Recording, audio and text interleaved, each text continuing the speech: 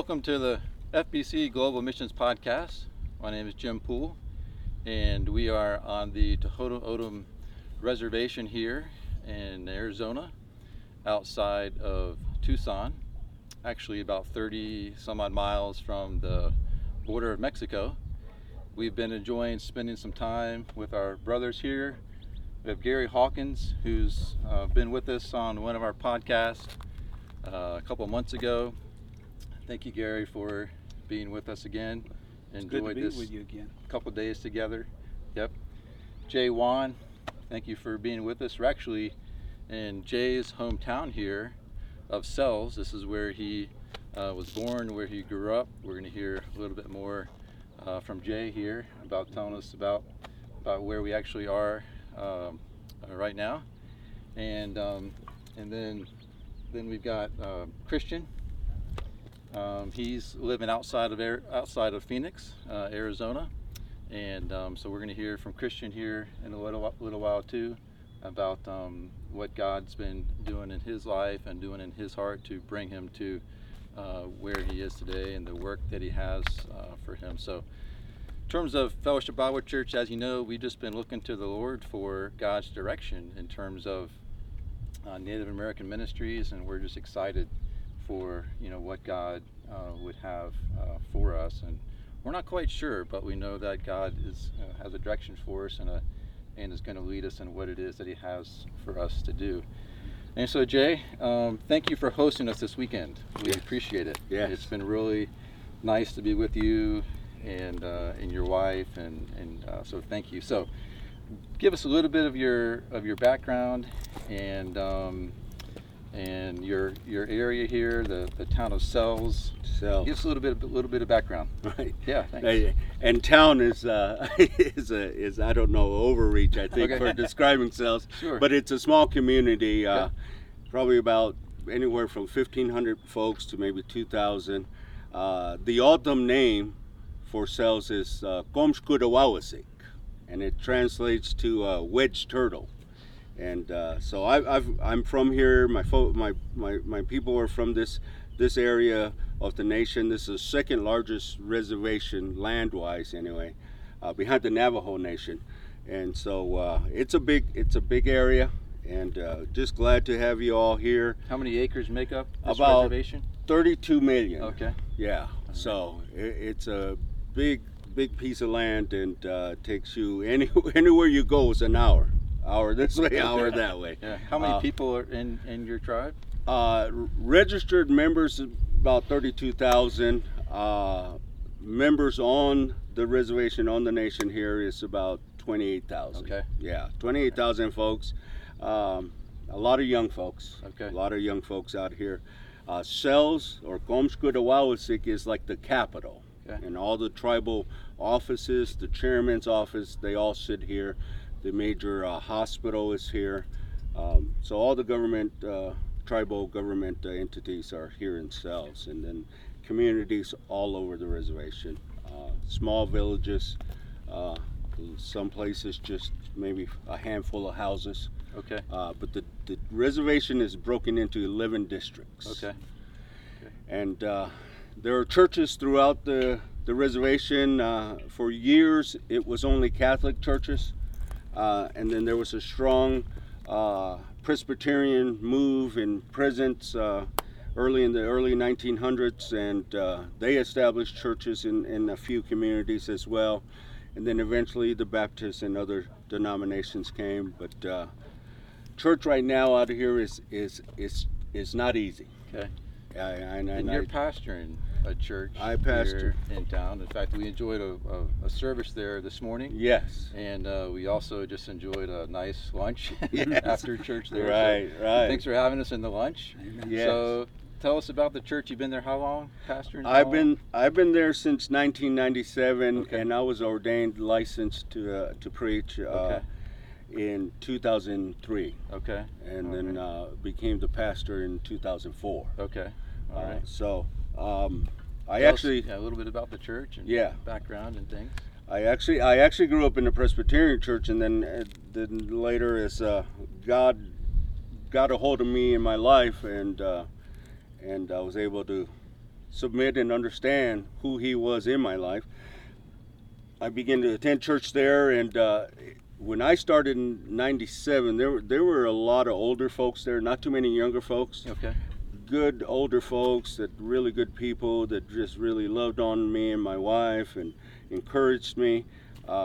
Since have gone on, and I shared this about the older folks. It hurts me so much to see them go, but especially because nowadays our young O'odham people are somewhat lost, not just spiritually, but just identity, not understanding who they really are. And when the old folks go on, that's a resource of who we are. They're older, they've done it. And when we lose old folks, it hurts me, because now the younger ones, I don't have anyone to point to in the older folks. Right. For them to say, see them, this is how they did it, this is who they are. Right. I don't have that anymore. So right now in our church, we have a few older folks, not a lot of young folks. Again, I think that's because of they're struggling to identify who they are as a people, and then also who God is to them. Sure. So not very many folks in our church, maybe on a good Sunday 15 to 20 people. Yeah. But they're faithful. Those faithful few there love God, Sure. love Yeah. His word, Yeah. really encouraged, and they were excited to hear our young brother here this morning. But yeah, the church there's been there since 1940. Okay. Yes, 1940. It's made out of old mud adobe bricks by a sister church up on the Pima reservation. Came down, helped us, helped them back then put that church together, and it's been going since. It's struggled at times, and in some degree right now we're struggling. Sure. But it's remained a church. Sure. Absolutely. The doors have not shut, and I got to believe God is faithful. Yeah. Yeah. We're going to be around us until He comes. Yeah. And we enjoyed being there this morning, like I said, and in terms of giving Fellowship Bible Church the opportunity to see what God is doing on this reservation, and also in your hometown, Right. and then also in the church where God's given you the opportunity to pastor for these numbers of years. We were thankful to be able to be there this morning. So in considering the church and the reaching out to folks on the reservation, ministry on the reservation, give us a picture of what that looks like. What are some of the challenges? What are some of the difficulties? Kind of try to paint that picture for us in terms of outreach and reaching people. What's that look like? Well, as I stated earlier, it's challenging. It is difficult, and part of that is, well, there are many reasons, but one of the big pieces is life out here is hard. It is hard, and so a lot of the families here in many of the communities are really not families. They're children there, either living with grandma, grandpa, or some distant relative. Often, unfortunately, mom or dad are not in the picture. Okay. And so, as we go out into the villages, and not even out, but even right here in Sells, I encounter often this difficult life that folks are having to live. And because it's so difficult, I believe it hardens them, or it makes them really hard. And in some cases, it just really hinders them from hearing the gospel. Things are so hard, and then I come and tell them about a God that loves them, and they try to reconcile their life right now, difficult, hard, with a loving God, and it doesn't line up. And and rightly so. They're preoccupied with, how am I going to eat? How am I going to keep the lights on? How am I going to survive? That's real to them then. And then for me to tell them about a God that loved them, that died for their sins, in some cases they're not wanting to hear that. They don't want to hear that right now.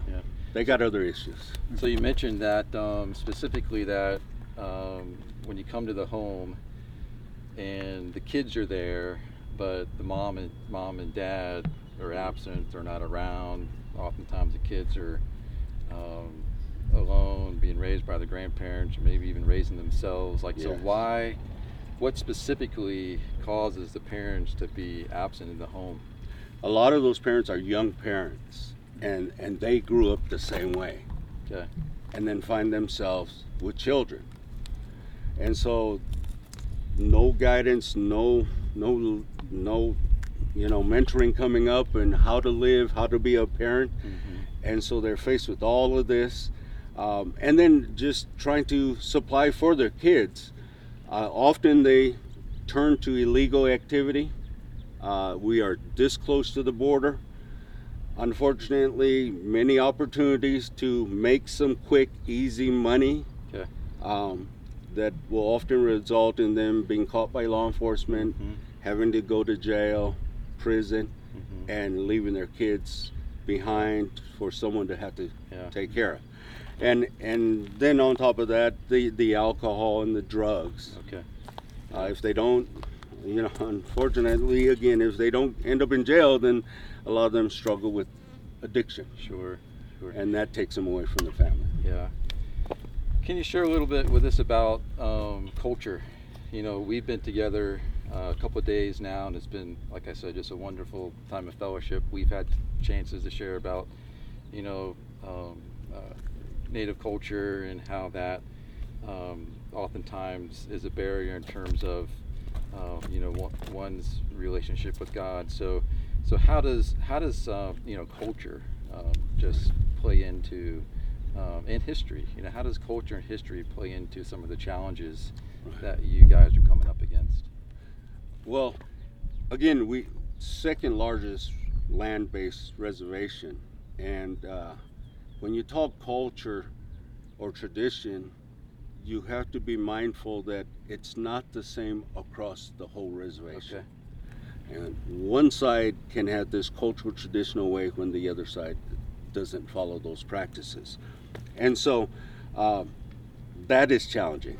You have to understand where you're at and what is the culture and tradition for that place, because you don't want to be disrespectful.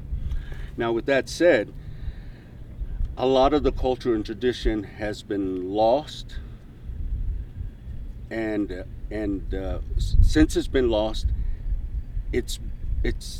they're trying to bring it back, but now it doesn't really line up with what I remember being younger as culture and tradition. Okay. It's almost a new culture and tradition. Okay. And it has many influences outside of the reservation, mainly other tribes. Okay. And I'm really afraid for our people, because there's been created this new culture and tradition, and it just leads or adds to more confusion. Okay. And we are already struggling with identity crisis, right?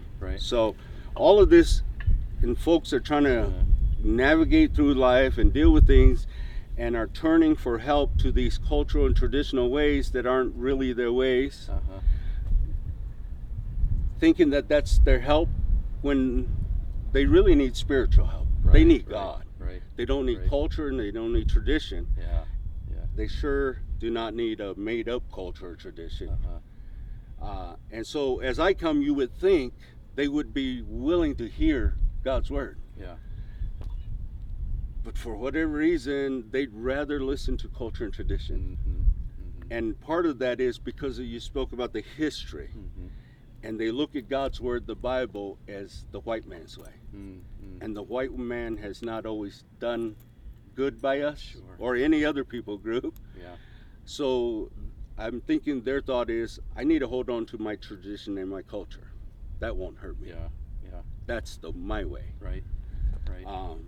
As I'm trying to share with them a God that's a God of all people, they're more apt to stay with their own culture tradition, regardless of it being made up or changed. Yeah. They'd rather go that way. Right. And so that's some of the challenges with culture and tradition out here. Right. Yeah. So hopefully our viewers can see behind us is the town of Sells, which is where you guys are living, and where I'm not sure you can see the church, but it's not too far away from where we are.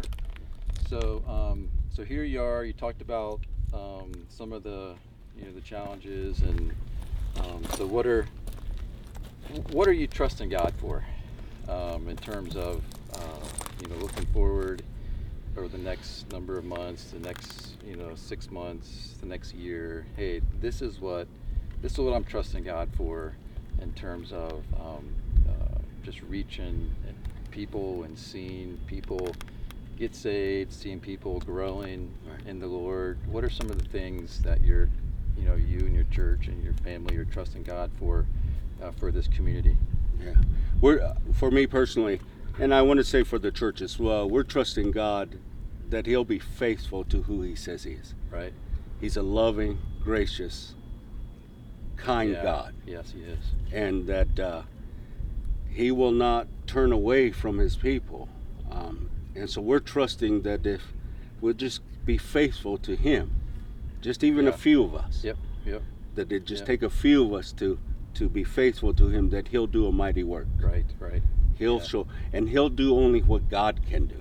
Right. Pastor Jay or First Papago cannot turn the people around. Right. But He can. Yeah. So we're gonna trust Him to come and do what only He can do in cells and on the Tohono O'odham nation. Amen.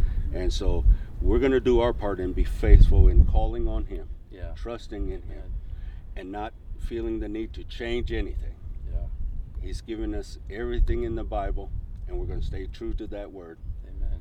And we're gonna trust Him to do the rest. Yeah. And although it's a little discouraging sometimes and it's a little frustrating, I'm going to trust Him. At the end of it, He's going to do what only He can do. That's right. And turn it around for His glory. Yeah. So that's the encouragement I have to come to. Right. At the end of the day, when I go home, and sometimes there's about 3 or 4 people in the pews on a Sunday morning, that I had to go home knowing that He's going to do a work. Yeah. If I just will stay faithful and true to Him, He'll do a work. Yeah. And so. Yeah.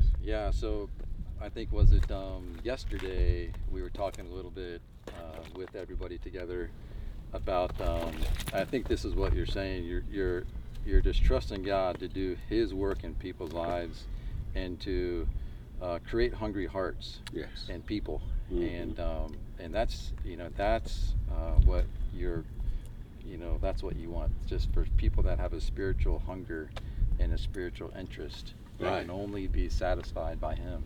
Absolutely. Can't be satisfied by drugs or alcohol or traditions or whatever, but that can only be satisfied by Him. So for our listeners, as you think about Jay and Donna, his wife, in this area and cells, just really pray for them that God will really, in His faithfulness, like Jay is saying, that God will really just create hungry hearts, that Jay and Donna and the church can begin to minister to and to be open to spiritual truths. So thank you, Jay.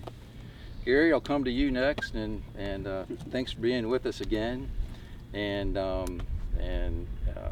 number of months, Scott McManigal called you. God led Scott to just call you, and that's there's no human explanation that Scott just called you, and that's a divine, I think, orchestration and intervention by God to just put us in touch with you. And so thank you for your openness and willingness and hospitality over these past number of months as we've gotten to know you. We all met in Tulsa 2 months ago, which is where we met Christian and Ray or Jay and a couple other guys for the first time. That was our second time getting to know you, meeting you, spending time with you.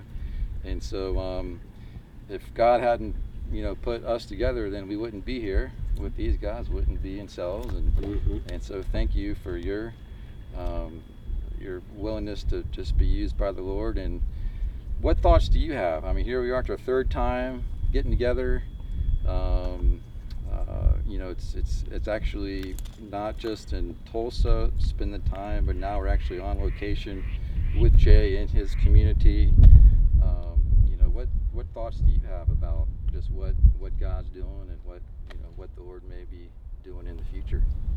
Well, across America and across Canada, the First Nations people, I've been getting a lot of connections with them of recent times. And recently I was in the national convention, and that's for the Southern Baptists, but that's where we hold our annual meeting for the fellowship. And we had a great meeting, and we also set up a booth to be able to share our ministry with concerned people. And it's amazing how many people are totally unaware of the plight of the Native people. You know, because one reason is because we're less than 2% of the total population, and a lot of people, I've even had people say, are there still Native American, or still Indians, or whatever they want to call us, in America? And when the one thing that I do is when I'm in a place like that, I get challenged by people from like Colorado or Utah or Wyoming or some other states that have tremendous need and concerns. And a man from around Toronto asked if I could send some preachers. He just assumed that because we were a fellowship of Native American Christians in Oklahoma, that we had this big resource pool of Native leaders, and we don't. And that's it's been 30 years I was here preaching at the church where Jay's pastoring. Okay. And I brought a group of Native people from Shawnee, Oklahoma, and we ministered Vacation Bible School, and I preached at night here and things like that. And there's not been a lot of dramatic change, and a lot of our places, there's slow economic growth. There's what has changed is the amount of meth and amount of things that are gang related, the things that are a lot of the social ills of America. You know, it seems like they're magnified. On this particular reservation, the amount of suicides, teenage suicide, is 3 or 4 times. How much times? It's high. It's a lot higher than the national average, and it's that way on a lot of our reservations. It's been it's always a challenge, and it's always disheartening in the sense of, you know, it's like the scripture that says about the harvest is great, but the laborers are few. Yeah. And when Christ, you know, rode into Jerusalem, and he looked at the people, and he began to cry. And I see that in my heart, but yet I see a lot of things that are, I would describe it as, I saw a picture one time of a young Indian boy, which I'm not young, but he's a young Indian boy on the back of an old reservation pony, and he's riding up over this hill, horizon, and the sun is coming up, and he's leaning up on the front of the horse, on the haunches of the horse up there, looking over the horizon to see what's coming. And I say in my life, I see an awareness. One of the things that people have been connecting with me lately, they said, you know, we've got all these pockets of people that are trying to do ministry with Native people. We need to come to some kind of a consensus on how to approach, because we have some people that are doing this, and some are, you know, like some evangelism. There's some who are working with youth and traveling across the reservation. Right. And there's some who are missionary stationed. Yeah. And anyway, I spoke to a missionary in Wyoming who felt threatened that he had to move off the res. And so part of what you said there was there's all these you know, different people, and so you know, the idea of you know, possibly all of them coming together and trying to have.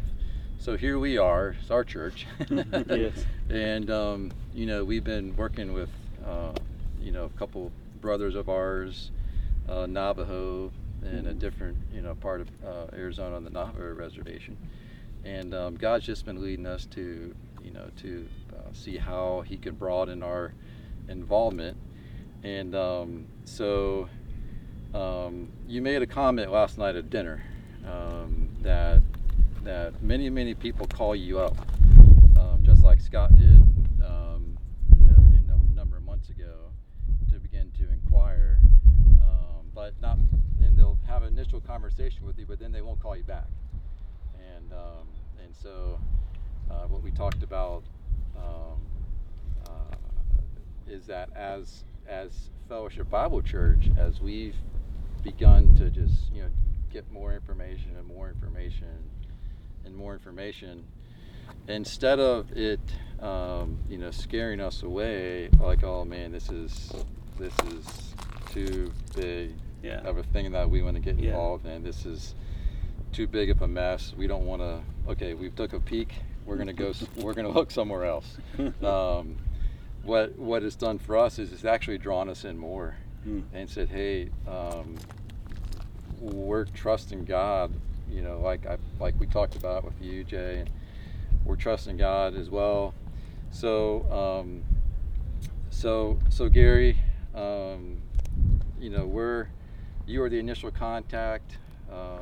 FBC is just before God with what God may have us to do. Do you have any idea as to how we might be able to continue to partner? What God might have in terms of, I know we're in the early stages, what God might have for us in terms of our growing involvement with Native American ministries in terms of our local church. I was really taken by the gentleman that's affiliated with you guys in Canada that has worked with the First Nations guy that has contextualized some training resources. Okay. And that's where we're at, is developing. We don't have to reinvent the wheel in the sense of but we're trying to find things that are working. And we're more closely identified with international missions as opposed to here in the United States. There's been that approach of a cookie cutter approach, and it's like what Jay said, the fact that even on one reservation there's two different cultures. Well, you take 574 tribes, and they're all different, and they take 630 something bands or governments of First Nations people, and they're geographically different. They're socioeconomic differences. There's language. There's educational differences. There's all types of things. But the biggest need, and I love reservations, but over 70% of the native population in the United States is not on reservations. It's in the cities.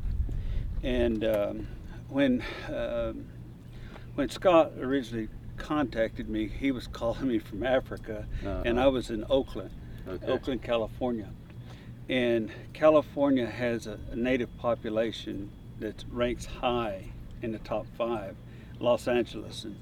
But the thing is, there's of all these native people that are in New York and California, there's very, very little work done with them.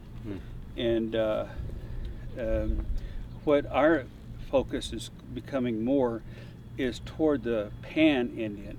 It's a pan in the sense that a person who's unmistakably native, but who has lost their culture and lost their identity in the sense that they don't know how to speak, they don't know the traditions or ceremonies or rituals, and for some ways that's good. But what they do want to do is celebrate commonality, and we do have a lot of things in common that's bad in the sense of what you hear of publicized most: alcoholism, drugs, suicides, all those kind of things. But the commonality is the fact that we're original people here, and we see ourselves as sometimes as a forgotten people, or people who indeed are searching for our place, and who are looking for, not for a hand out, but a hand up. Dr. Blackaby's always been my one of our heroes and one of our favorite partners. But Dr. Blackaby says it's not so much going and doing something for people as opposed to seeing what God is doing, and then join God and how to move forward. That's what we're about. Yeah. But prayer and helping us find things that would be relevant that we could contextualize. Sure. Thanks, Carrie. And seeing what God is doing, and being involved in what God's doing amongst That's right. amongst the people. Yeah. Again, thank you. Thank you, guys. You've given a lot of your time to spend with us, and our initial visit again in Tulsa. Here we are in this reservation, and again in August you'll be joining Scott and some others in the reservation in South Dakota in August, and then maybe again later on in another reservation with Josh in Florida. Yes. So I just say thank you thank very you. much for your openness and your time to help us learn. Again, we're just looking to the Lord for what you have. So and Scott will discover the tremendous diversity, and it's a pretty good illustration of diversity of the nations when it goes to Lower Brule. In South Dakota. Yes. Yeah, good. Christian, Jim? how are you? Pretty good. Good. You look pretty sharp there. I do, thank you. So just for our listeners, we have to thank Jay for these. So we're all sporting our Sunday ties. So that's for church this morning. So thank you. Yes. Yeah. So you tell us a little bit about yourself, how you landed in Phoenix, and kind of what your desire is and what you believe the Lord's leading you to be involved in. Sure. So my name is Christian Watchman, full-blooded Navajo American Indian. Our tribe calls ourselves Dene, the people. I'm a first-generation Christian. Family didn't go to church, didn't know anything about the Bible or anything like that. And my story it's just a story of trauma and tragedy, and it's so common on pretty much all the reservations. My parents divorced at a young age, didn't know the Lord. Alcoholism was rampant, drug abuse, emotional, sexual abuse. Eventually, my older 3 boys were born into the family. I was the baby. My older brother committed suicide, so he's part of one of the statistics with suicide on the reservation. And as a 5-year-old boy, I was the one that found him, and so I remember that day as if it was yesterday. And that drew me closer to my middle brother, and he was one that I looked up to, and he was kind of like my savior. And but he was accidentally shot in 1993, and so now my whole world is crashing down. My dad's in federal prison for almost killing someone. My brothers are both gone. My mom's hanging on by a thread. And a mission church, a missionary came out, their family, and started to work with the Navajo Indians on the outskirts of Gallup, New Mexico. And we attended church, and for about 1 month of hearing the gospel, the Lord just really got a hold of our hearts. My mother and I came to faith, put our faith and trust in Jesus Christ. And now, 30 years later, we have about 25 family members that have come to faith, are in church, serving, teaching Sunday school. My little sister is a missionary to the Taiwan people overseas, been out there for 5 years. But yeah, so I came to faith, and God called me later on to be a preacher, a spiritual leader, a preacher of the gospel. I went out to Springfield, Missouri for my training at Baptist Bible College. It's been a college that's been established since 1950. And I was able to graduate with a intercultural missions degree, and just didn't really know what the Lord had for me specifically, but throughout the years He's put me in the education world. I've been a history teacher for the last 11 years. And but I kind of did my own thing. But in 2014, the Lord got a hold of my heart at a revival service in Springfield, Missouri. We were attending Crossway Baptist Church, and really committed my life back to the Lord, remembered my call to be a proclaimer, And the Lord worked it out in about 5 years to bring us out here to Phoenix, Arizona, specifically because it was a large city that needed a lot of gospel presence. 100,000 Native Americans migrate to the city, as Gary was talking about, and so we knew we needed to be around Native American influence. And so the Lord just pinpointed us right to a specific area called Levine, South Phoenix, and he came out here to establish a church. We did it for 1 year, but we were basically alone, no leadership, no partnerships, and it was just me, myself, and the Lord. And but that's all you need, I guess. But he spoke to me through the teaching and the study of His Word that I needed to establish partnerships. So we recently became members of Foothills Baptist Church on Ahwatukee, which is south of South Mountain, South Phoenix, and they've been tremendous. They've been praying for us, encouraging us. We're going through their leadership pipeline. Our goal and our vision and our call is to establish a work in Levine or with the natives in local reservations south of Phoenix. Okay. And I'm married, 17 years old. My wife's Ashley, and we have Tatum, our 13-year-old daughter, and Connor's 10 years old, our son. Yeah, it's been nice this weekend to, get to know your wife, Ashley, and your 2 kids, and it's made me miss my family more. I've been traveling this weekend, but it's been really nice to get to know your family some. Share with us a little bit about like Friday afternoon. We drove around the reservation that is outside Phoenix, near where you live. What's the name of that reservation? Share a little bit about that reservation there.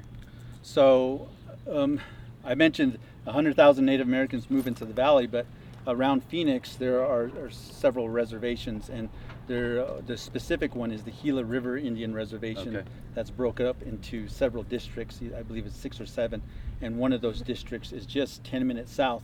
So we live in a suburb of Phoenix that is 80,000 people, and I believe that's probably just about Winchester size. Yeah, close. And so that's where we're at. Very diverse and blowing up suburb. They're building every day, and but you go 10 minutes south, and you all of a sudden you hit a hard line, and it's just third world type. It's the Gila River, and about a few thousand people, but they're also spread out in several districts. And so we moved to this area, and part of it was because of that area. And once again, the statistics are just as what my brothers here stated: high in drugs, high in gangs, high in suicide. And but our goal is to minister to them and to give them the gospel. One of the things in my life, one of the things that is lacking that I've seen is just a lack of leadership when it comes to the younger people. I'll be 44, but one of my goals is to model and to be a spiritual leader and to rise up younger leaders. And if I can show them by example, model for them, that's kind of my goal. Right. Yeah. And you're sharing with us about there's Phoenix, which obviously is a huge metropolis city, and then very close to that is reservation. And you're sharing with us some of the, like if you did kind of like a Google Earth type thing, and there's this huge at nighttime you see the lights, and then describe that to us in terms of what we're talking about. It gives a perspective of just the distinction and the difference between you do it. Yeah. So if you just get a little bit of information on Phoenix, it's the 5th largest city in the United States. It passed Philadelphia a few years ago. People are coming in every single day. It's probably Metro Phoenix about 5 million plus, and then the reservation is. As Gary had mentioned, maybe the native feel like they're forgotten people. And so you look at a picture at night and the lights are turned on all over the city, and it's bright and it's bustling, and then once you hit the reservation it gets black, and it's a hard line, and it's a noticeable line, and that world in that image it's dark. It's a heavy blanket spiritually. Depression is heavy. And even if you're a first-time visitor, you walk on, you feel that heaviness. And just imagine living there day in, day out. And I've been a part of that, and I've been born on the Navajo reservation. At times, no running water, no electricity, and just a lot of depression. And that's what I came out of. God saved me, and I want to continue to point people to Christ. Yeah. And so again, just the tremendous need. You know, there's this giant metropolis of Phoenix, and